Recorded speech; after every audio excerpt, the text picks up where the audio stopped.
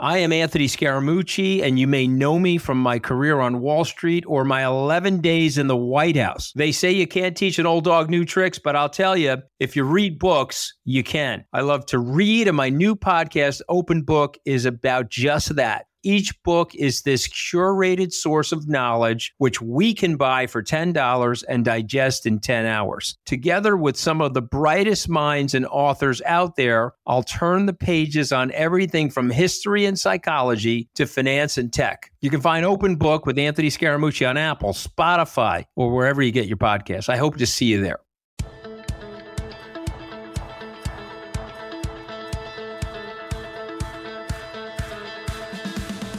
Hey everybody, it's Joe Trippi and welcome back to That Trippi Show. Happy New Year to everyone. Hope everyone had a great time over the holidays. Hopefully everyone is refreshed and ready to get back to the fight, even though Alex and I are still not, I think we're better, but man, it's still been an energy drain for me at least, going through a couple of weeks of COVID. But we're back and we're ready to go, and hopefully every day we'll get a little bit stronger. The last few days, though, have been a little bit of a doozy. Alex, where should we get started? I think I know where you want to go. There's really been one story last week. There's some stuff that Joe Biden did that kind of plays off of it that we can get to. But look, as we're recording this on Thursday morning, we have yet to have a Speaker of the House. It's been a couple of days. There's a bunch of Congress people elect because none of them are sworn in yet. I know a bunch of you've been to countless of these swearing-ins. There's families on the Hill. There's photo ops that didn't happen because none of them could get sworn in. And that is kind of the background to the fact that the Republican Party cannot elect a speaker. And we're on day 4 of this total chaos. I guess day 3 if we count voting days now. Joe, what the hell? How did we get here? Well, I mean, first of all, that whole thing about families and everybody coming into town to, for what should be a celebration of the folks that got, the new folks that got elected or reelected. I think that's why they adjourned every night around 6 o'clock, to still go hang out with their families while they tried to figure out what to do. But look, for over a year, I think for 2 years, maybe 18 months, maybe I'm exaggerating. I kept telling everybody our mantra on the show was, if they keep doing the crazy and we keep doing the work, we're going to do better than we expected in the midterm. Well, and I also said for the better part of that year, last year, that the one thing I was certain about is that they would keep doing the crazy. So it's not all that big a surprise to me or anyone. I think for the majority of that time too, I kept saying that I didn't think McCarthy would be the speaker, if they took the House back, that it would be, one, that the House would be closer than people thought, and two, that the margin wouldn't be enough that would, give him any kind of cushion. I didn't think he would be speaker. So all this is actually, I think, another one of those things that everybody should have seen coming. I think a lot of us did. But look, when you've had 6 votes in 2 days, no speaker, we're now seeing, again, when you talk about if they keep doing the crazy, we're now seeing what happens when the inmates take over the asylum, and you got that's literally what's going on with a lot of the Freedom Caucus, the Boeberts, the Matt Gaetzes. I mean, these are the people that are running the asylum right now. And it's going to be interesting to see as they make more and more demands to hold their entire caucus, Republican caucus hostage, as well as the entire Congress hostage, as well as the getting anything done for the American people hostage. Will McCarthy, the more he caves, the more he's likely to have problems with adults in the caucus who will go like, oh my God, you can't let these crazies run this place, which is part of his problem. So I don't know. I mean, he needs 16 of these 20 holdouts. I mean, some of this, obviously, if you've been watching, you know what's going on. But he just continues to hand these hostage takers more ammunition. Now, if he allows a single member to call a vote to oust him as speaker, more That is committee. wild, by the way. That alone is worth. I know we don't have a ton of like parliamentary historians or House procedure historians that listen to us, but like that alone could be one of the crazier things to come out of a speaker, a speaker election in a long time. Yeah, Matt Gaetz could sit there every day and call a speaker vote every single day, just as performative craziness, which is what these folks are all about. Boebert, him, and the list goes on, obviously. And by the way, I think the more that if they do gain this foothold, then I think more of the Freedom Caucus. I mean, they'll let the Freedom Caucus chickens will let these guys run point, but then they'll take full advantage. I mean, when does Jim Jordan, 3 months from now, call a speaker vote? So, it's again, it's just, like I said, you've got the inmates taking over the asylum right now, in full view of the American people, which is again why I think as we get deeper into this, even if they can find a speaker. Even if McCarthy wins, we all lose. And I think, though, the contrast between what will be a crazy chaos Congress and a Senate and an administration that has been getting things done, there will be, we can hopefully find the 7 or 8 votes we'll need in the House to pass a few things on a bipartisan, like that same kind of slight bipartisan ship that we had in the Senate last cycle, where we could occasionally get enough members of the Senate, 3, 4, 5 to join with us to pass some of the real bipartisan bills that the Biden administration needed and the American people needed, infrastructure and other things. But I think it's likely that contrast again is going to be much more pronounced in a lot of ways. Trump wasn't out there in the government for the last 2 years mucking things up. He could say things, he could do stuff on social media. The mainstream media would still, cover him.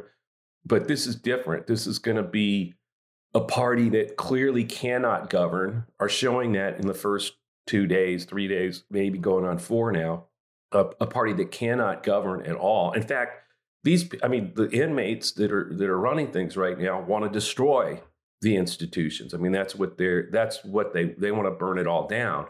So they're not going to help govern at all. And I think that is going to become clearer.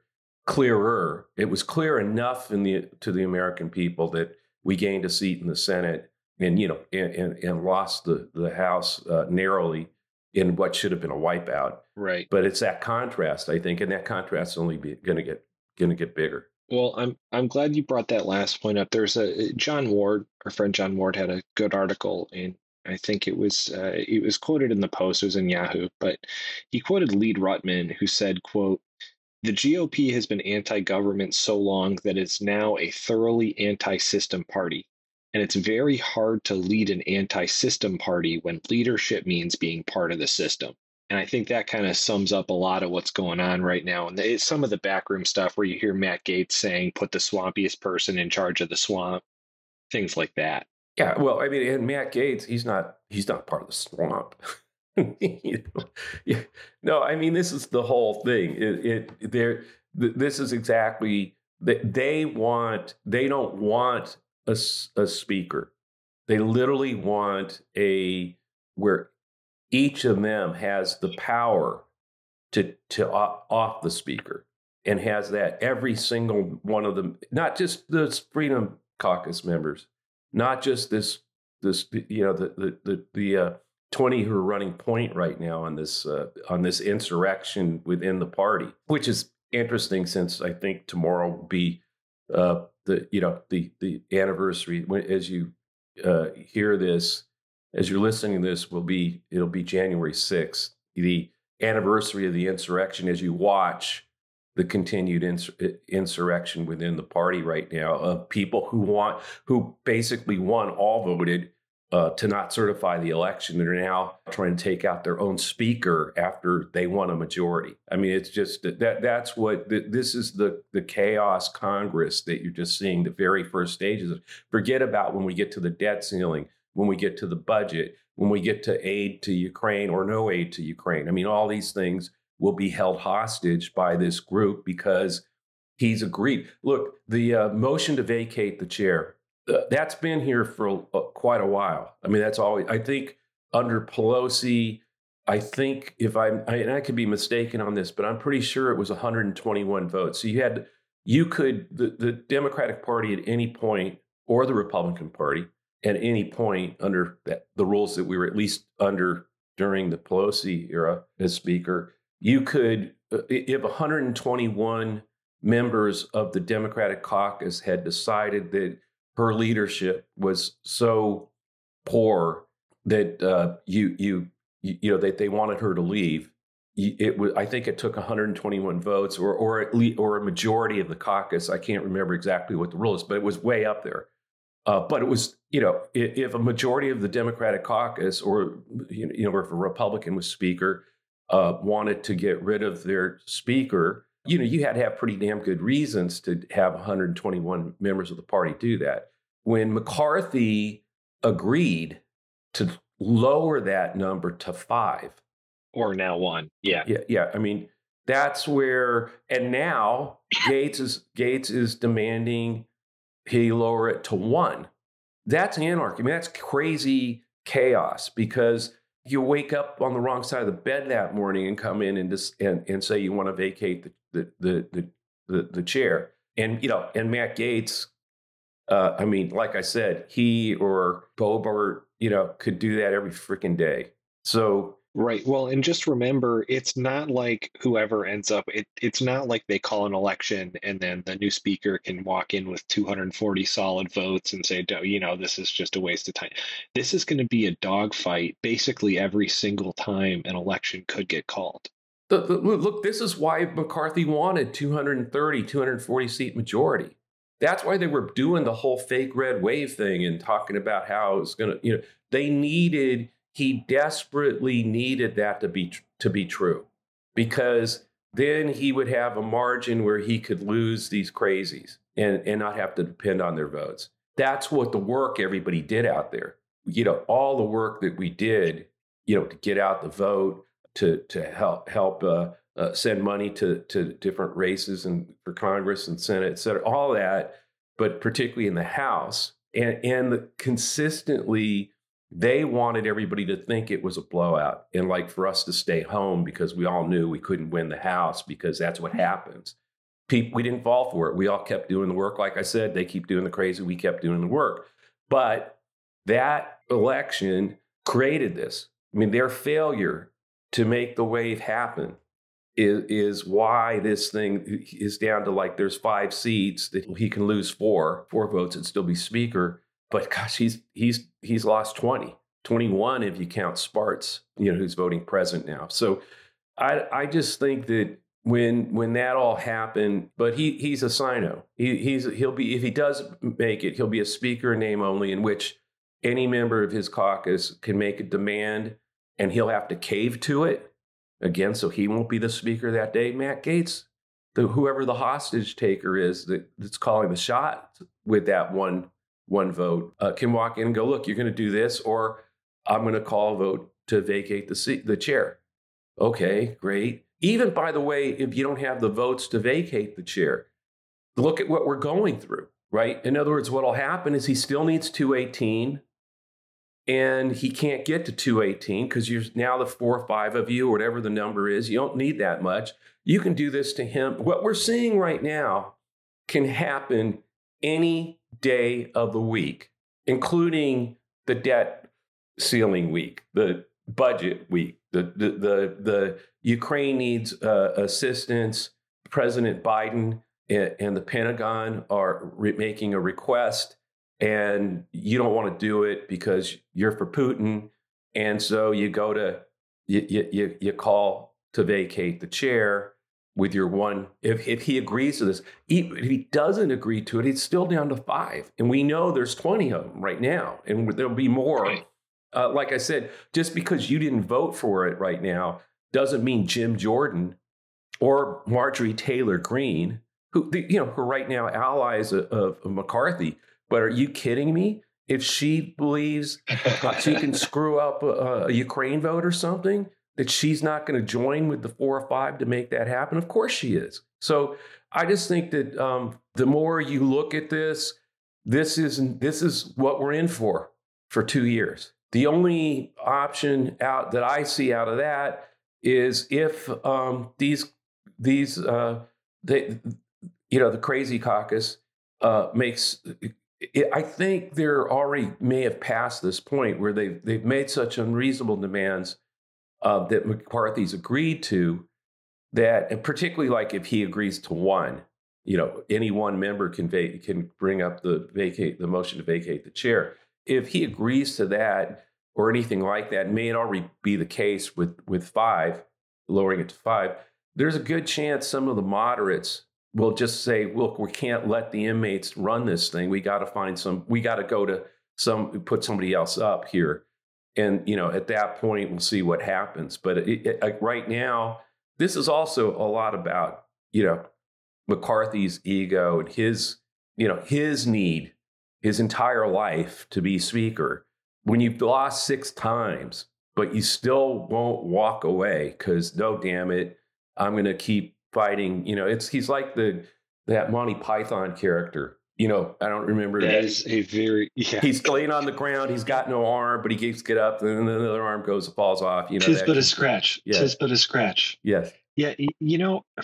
I also want to ask, somewhat relatedly, one of the things we keep seeing about this story is, so for context, Trump has been calling people, trying to get them to support McCarthy, and for the most part, they're not budging. And actually, surprisingly, even like the Lauren Boeberts of the world are actually saying, I hope my favorite president reconsiders, or whatever she said, that's like publicly disagreeing with him.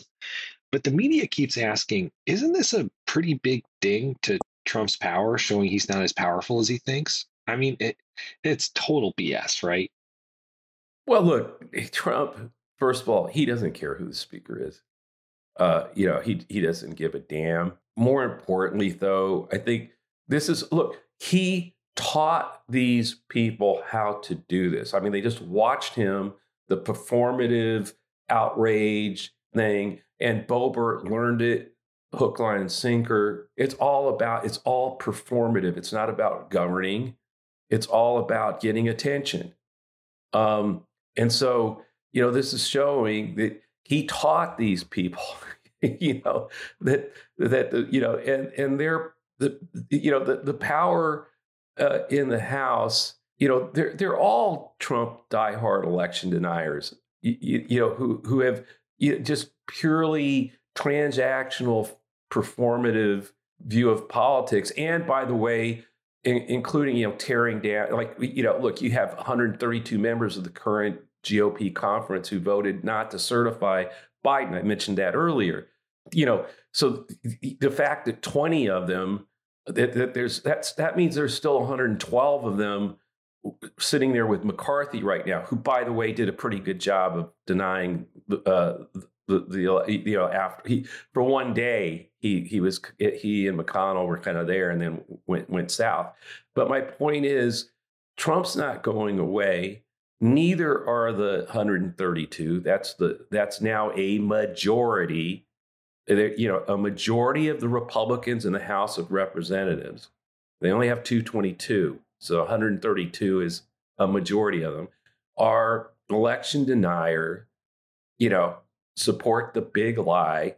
Trump tells them, "Oh no, let's all get behind McCarthy." But the Boeberts and the Matt Gaetz, hey, they're still going to be with Trump just because they're not going with him on the McCarthy thing. It doesn't matter. This is Trumpism. It's not Trump. Trumpism is alive and well in the Republican Party. And just have we had 4 years of a chaos presidency where one guy was doing crazy things and saying crazy things, you now have a chaos Congress where any one of the members can imitate Trump and be the crazy that day and call, 4 or 5 of them can make demands, do performative stuff just to stop whatever gears in the government are trying to work for the American people, just to throw sand in it and get coverage for throwing sand. I mean, they'll get, might as well get bags of sand and just start, dumping them into gears for the TV cameras. That's what they're going to be doing. In fact, that's what they're doing right now. That's what this is. So, Joe, I know you just mentioned they're throwing sand in the gears, but isn't that kind of what we as Democrats want right now, to just prove they can't govern? Or is that kind of a slippery slope where this is always the tricky one, right? Where do what's best for the country or watch our opponents just totally implode? No, I mean, the thing is, we don't have to. What I'm saying is, the more we continue to push forward to try to make a difference, to try to get things accomplished, that they're the ones stopping it. For instance, motion to codify Roe v. Wade. We whether we can get that to the floor or not, it's a question, but you certainly pass that in the Senate and send it to the House, et cetera, right? So what I'm just saying is, or Biden can call for it, the Senate can pass one and the House won't, right? So it's more, I think we need to try to get those things done. The people need to see us working to get inflation down, working to get lower prices like we did with insulin and things like that, which is what happened. Biden and Democrats worked. We were occasionally able to get enough Republicans to pass something, bipartisan with like 4, bipartisan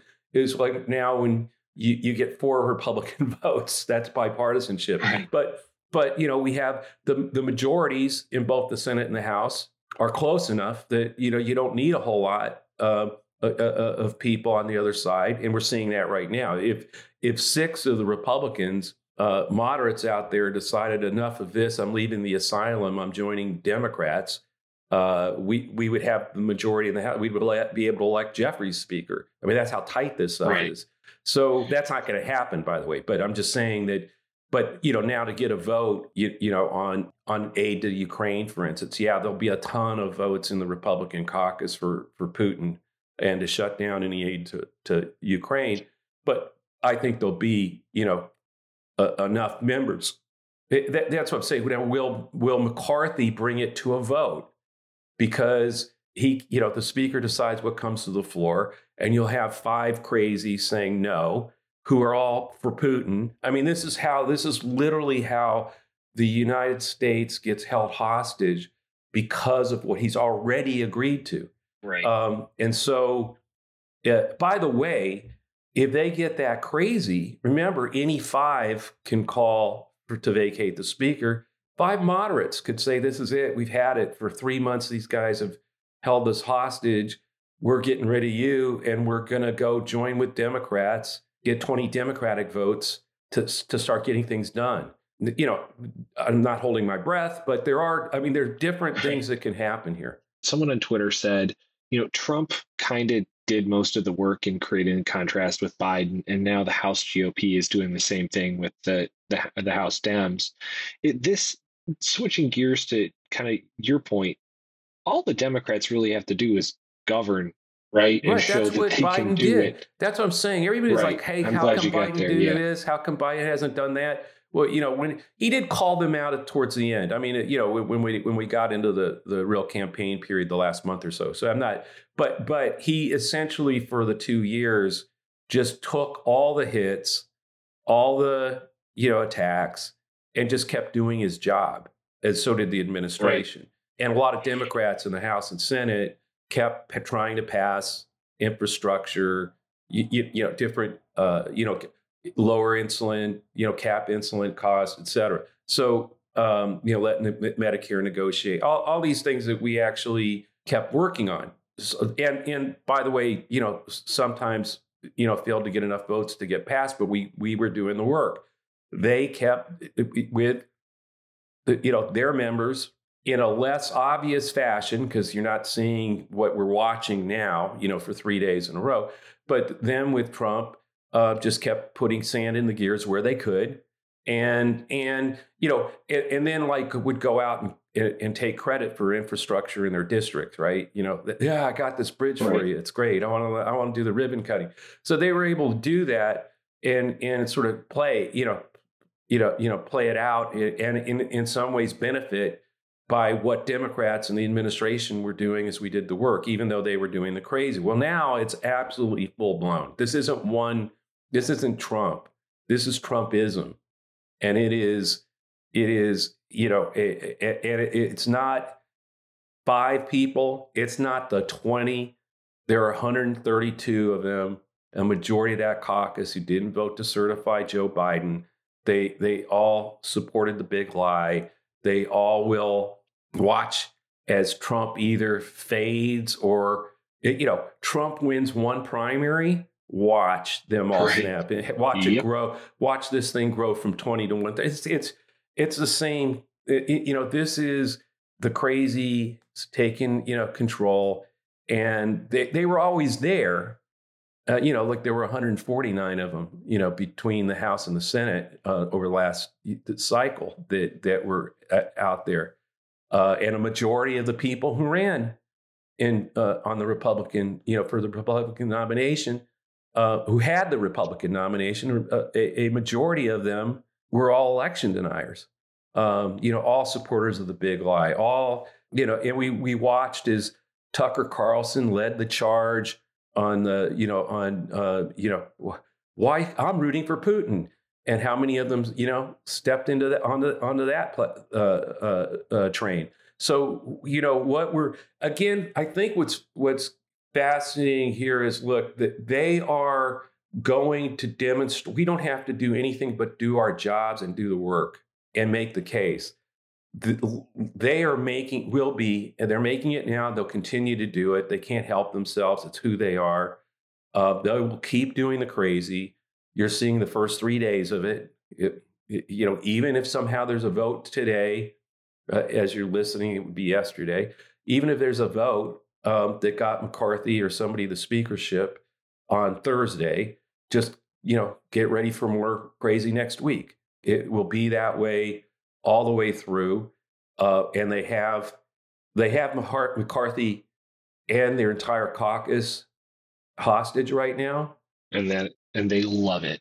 It's not going away, and they're not going to let go of that, and they're going to keep doing it. And I think, by caving to them on so many things, has literally now empowered them. I mean, they feel that power. That's what they wanted, right? This power to be the disruptors, the destroyers. And he's given them so much that they can taste it now. And so I don't see how that, other than, again, enough. You got to think about this. If there's 132 election denying, big lie supporters, how many, of the rest, the 100, like 90, I guess it would be something like 90 other people in the House who were not part of that, Republicans, do any of them decide, hey, we got to try to find a unity speaker who would be a Republican, I'm sure, but and see if we can get a reasonable collaboration with 80 or so votes from the Democrats to have a governing majority that doesn't pay attention and doesn't empower the fringe on either side, but definitely not these guys, right? So I don't know. We'll see. I'll tell you one thing. As a guy who saw real early in 2015 and understood the nominating process in the Democratic Party, while everybody else was saying there's no way Joe Biden's top day will be the day he gets in, I saw and could see that he was going to be the nominee. And not only that, believed he would win the presidency. When everybody else was talking about, I could see through most of last cycle that they were doing enough of the crazy that my memory and understanding about 2010 and other races where I had seen the crazy kind of like overwhelm the wave machine, I could see there wasn't going to be a big wave, and was saying that when people thought I was nuts. I'm not telling you that to say, hey, look at me, I was right. No, what I'm saying is, for the first time in 40 years, I'm looking at this and I can't see how the hell it ends. Right. I have this is what I'm saying. I feel like, what the hell? Trips, what the hell happened? How can you not? That doesn't mean I've been right all the time, but I'm saying, but I had like some vision of how it was going to play out. I don't have a clue. I think there's so many different possibilities. Almost none of them good. That's what I'm saying. I mean, I think right now, all I see is the crazies taking over the asylum, and I don't see a way out for McCarthy. But we'll see how I don't know. Maybe they can cut a deal before noon on Thursday.